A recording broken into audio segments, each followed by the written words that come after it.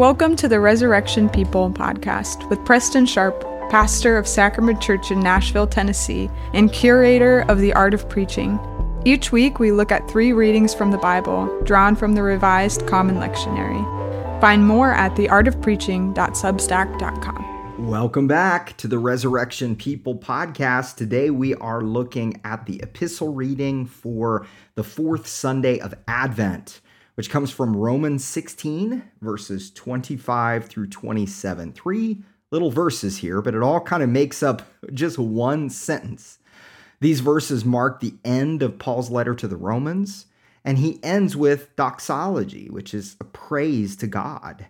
Now, this kind of ending was unique to Judaism. This is how the Jewish people ended their letters, but pagan people didn't end their letters this way. So Paul continues in that tradition. Again, like I said, this sentence, these 2 verses or 3 verses, make up just one sentence. If it was written today by an English student, it would probably get poor marks for grammar because it just goes on and on and on. Paul piles these clauses on top of each other, giving us the sense he's passionate about the words. They're just like falling off the page. He has so much to say. Paul is saying, to God be the glory forever, verse 27.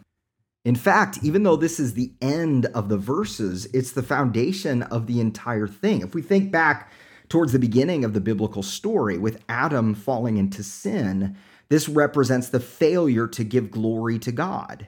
Well, early in the letter, Paul has said that we all since then have fallen short of the glory of God, Romans 3:23. Then the letter goes on to tell us about the reversal of that reality. Salvation is about humanity giving glory to God and sharing in the hope of glory. We see that all throughout this letter. Paul lists a few reasons for giving glory to God. First, God gives the church the strength that they need through the gospel. Verse 25. What is the gospel? It is the proclamation of the news about the death and resurrection of the Messiah, Jesus, and God's reconciliation of the world through him. So they've been given the strength through this gospel. They have the strength that they need. Second, the gospel is the age-old story of God, Israel, and the world. Now, there were some ancient Jewish texts which spoke of God revealing mysteries that had never been known, kind of out of nowhere. But Paul's not saying that. He's saying something else. He's saying that this is actually nothing new. It's not out of nowhere. It's not out of left field.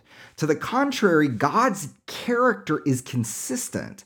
And the story of Jesus is the fulfillment of Israel's story and the human story. What's happening now is all of that is being revealed. Paul often uses the term "but now" as he goes on to describe the ways in which God is acting in the present time. So it used to be this way, but now this thing is being revealed. Third, the gospel has been spread around the world to bring about obedience by faith. Then there's another layer. This gospel has been made known through the Old Testament prophets. This has come about because of God's command. What God promised has been fulfilled in Jesus, and the same God is still at work today as the gospel is proclaimed. This has happened through God's own command, verse 26. This is the act of the free will of God, not out of coercion or out of historical happenstance. This is God speaking by grace. And Paul ends with, to the only wise God, through Jesus Christ, to whom be the glory forever. Amen. Paul calls him the only wise God. In a world of so much kind of, quote, wisdom, there is only one God who is truly wise. God is not just wise in the sense that human beings are wise, but no, all wisdom comes from him. And then we have here at the end the word amen. Amen is not just an insignificant throwaway line. It's not just the equivalent of saying goodbye at the end of a phone call. In some ways, amen seals the entire prayer, blessing, letter. It is a word of authority, of affirmation. Amen is a word of confidence, even as we know that faith means never being certain of something. Faith is trusting in something. In that sense, it's not a word of certainty, it's a word of trust.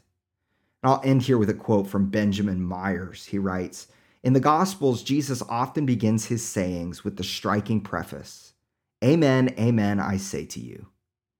He alone has the authority to pronounce the amen. He says the amen not in agreement to anyone else's word, but as an expression of his own authority. His word is truth not because it meets any external criteria of truthfulness, but because he is himself the standard against which all other claims to truth are measured. It is he who looks into the depths of God and tells us what he sees. His word is yes and amen." In fact, the book of Revelation goes so far as to name him, quote, "the Amen, the faithful and true witness." In him, the amen to God has become personified. So Paul here, in saying amen, he is saying, in the name of Jesus, the one who is ultimately able to say amen, we say, so be it. Let it be done. We trust in God. Thanks for listening to the Resurrection People podcast. Subscribe, rate, and review to help us get the word out. You can hear full sermons at sacramentchurch.com and find out more at theartofpreaching.substack.com.